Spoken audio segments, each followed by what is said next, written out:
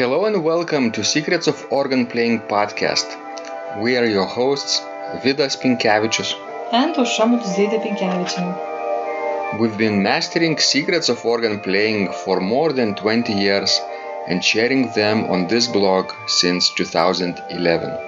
On this show, which we create from our home in Vilnius, Lithuania, we strive to help you grow in every area of organ playing, including practice, technique, repertoire, sight reading, hymn playing, improvisation, composition, music theory, harmony, and many others.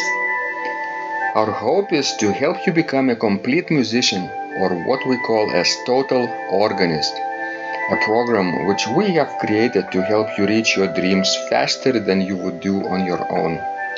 If you are new here, we invite you to subscribe to receive free updates of this blog at organduo.lt. By subscribing, you will also receive free video how to master any organ composition and 10-day organ playing mini course. And now let's go to the podcast for today. Hi guys, this is Vidas. And Aušra.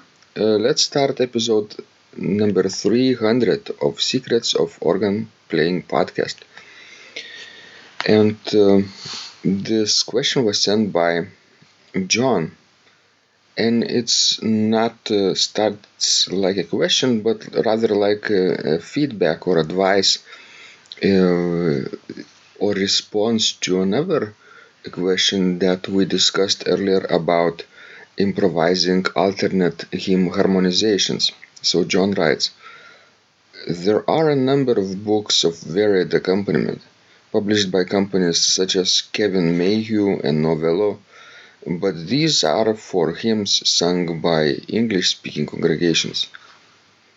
Eric Thyman composed 2 books of excellent accompaniments published by Novello and Oxford University Press, still available. A very effective way of beginning a final verse is by playing a flattened 7th on the pedals. Other devices include introduce a dominant pedal towards the end of the hymn, changing major chords into minor if possible, playing the alto line above the treble, placing the treble line in the tenor for bourdon. This is quite difficult and needs to be written out in full. My advice would be 1. Get hold of Thyman's books to see the techniques he uses, and 2. If you require a varied accompaniment for a choral, write it out if you are a beginner. Do not try improvising harmonizations until you are proficient. There is no fast-track route, I'm afraid. I have just seen a single copy of C.H. Lloyd's free accompaniment of unison hymn singing available on Amazon. This is a very rare book, brilliant accompaniments written by the master. Good luck, John.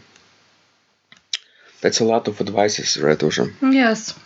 And quite solid advice, I would say. John knows what he's talking about. But I think he took them all from, that book that he advertises. Could be. We could discuss a little bit what he is suggesting. For example, at the beginning of the final verse, you should play a flattened 7th on the pedals. Let's imagine C major, flattened 7 would be B flat, right? But in C major there are no accidentals, so how would this sound? I don't think it would work for every hymn, what he is talking about. That dominant pedal point towards the end of the hymn, that's nothing special. That's very obvious tool in general. Okay. To have a pedal point. What about changing major chords into minor? That's a possibility, yes.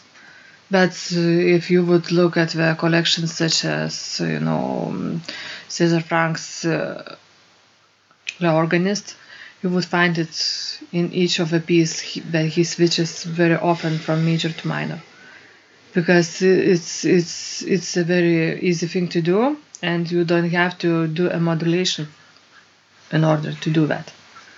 So that's a very common tool. It's just juxtaposition of two modes. And you mentioned Frank. Yes, he takes the same theme, right? That's right. Only Yes. rewrites it in minor Yes. with new accidentals.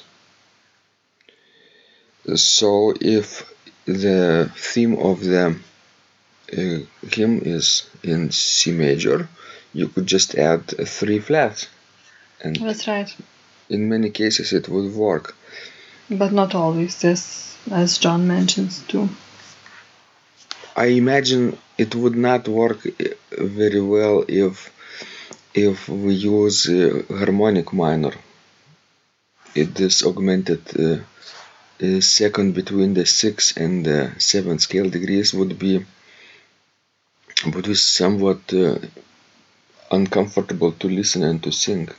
And again, because it's hymn singing, you need to look at the texts because of that particular stanza where you would like to switch from major to minor or otherwise, because it might not suit the text very well.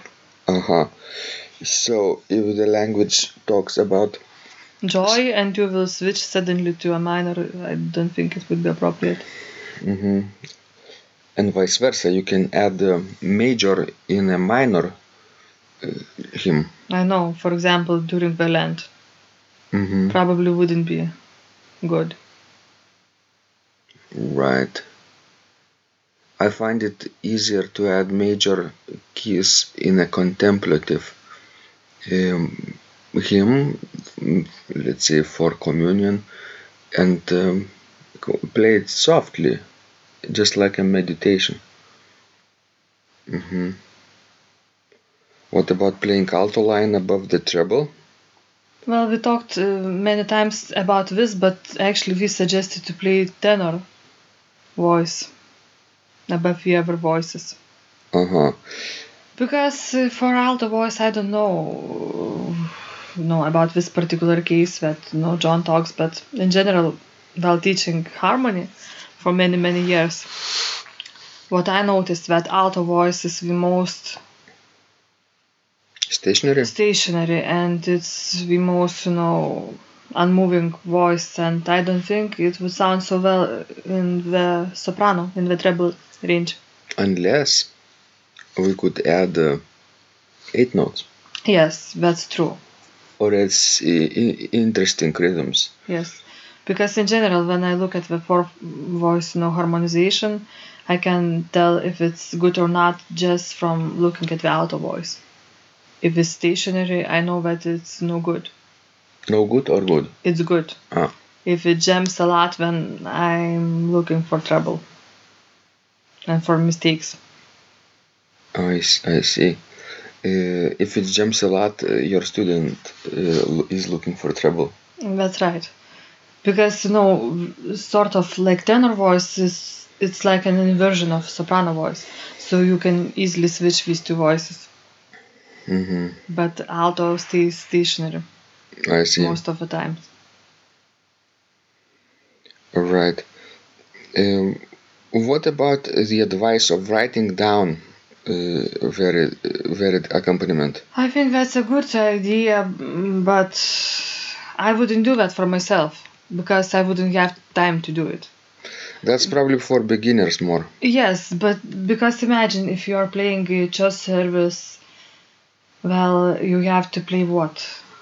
At least 4 or 5 hymns for each service. And sometimes even more. So if you would start, writing down the accompaniment for each of those hymns, I think it wouldn't be enough for you. What if this is a full-time job and you are immersed in this position and have 40 hours to do your preparation? Maybe do it once or twice, but in the future I would rather spend that time practicing actual thing than writing it down. And then you will gain the skill of doing it on the spot. That's right. Faster. Like with my 9th graders in music theory course, we start playing sequences on the piano. And some of them actually writes them down, and I'm actually really, not supporting these things. Because I'm telling them, in order spending all that time while writing and memorizing it, you rather just sit and play it. So although John writes there is no fast track route, but I would think that the idea of not trying improvising harmonizations until you are proficient needs to be somewhat understood, not literally, right? How can you get proficient if you are not improvising harmonizations? You have to improvise them and make mistakes and then get frustrated and get more mistakes. But it's a process which needs to be done, I think. Yes, and I think sometimes you have to take a risk. That's no different approach how people learn, for example, how to swim. Somebody just tells that drop somebody into the middle of a lake, and you either swim or you will sink. And I'm not telling that you have to sink and do these extreme things, but I think sometimes it's worth risking. You cannot write everything down. Right, and those mistakes will teach you many things too. True. You learn more from mistakes than from good playing, I guess. Thank you, guys. I hope this was useful to you. Aushra is also joining me, right? Yes. In hoping that you can apply those tips in your practice. And please send us more of your questions. We love helping you grow. And remember, when you practice, miracles happen. This blog is supported by Total Organist, the most comprehensive organ training program online, where you will find courses for every area of organ playing, including technique, practice, sight reading, repertoire playing, hymn playing, improvisation, composition, music theory and harmony, with hundreds of scores and thousands of exercises. Here is what some of the students are saying. Hugh writes, "The sight reading course has helped me tremendously. Thank you very much for your essays, courses, and all your help." Robert writes, "I found the fingerings, registration ideas, and general comments to be excellent." John writes, "I have found your download very helpful. It was really excellent. I have watched some of your teaching videos, and when I read your instructions, I tried to imagine you are there teaching me. You may feel disappointed that I am 2-3 days behind, but I am a slow learner, and I have committed to taking the time to get it right, as you say. But the other night my wife commented that she had never heard me play such a detailed melody in the left hand so well. My left hand is generally poor." Robert writes, "It has been a great pleasure in my life of having discovered your courses and material as well as the YouTube work of recordings. You have a calm and pleasant way of teaching." Ron writes, "Hi Vidas and Aušra, thank you guys. What a wonderful response to my email note to you. You've got me right, and I feel you understand my level of playing. Yes, at home, and lucky that I have an organ for that reason. I am paying attention to this, and I am going to try this haha no longer secret model. Yes, and I love Cesar Frank too.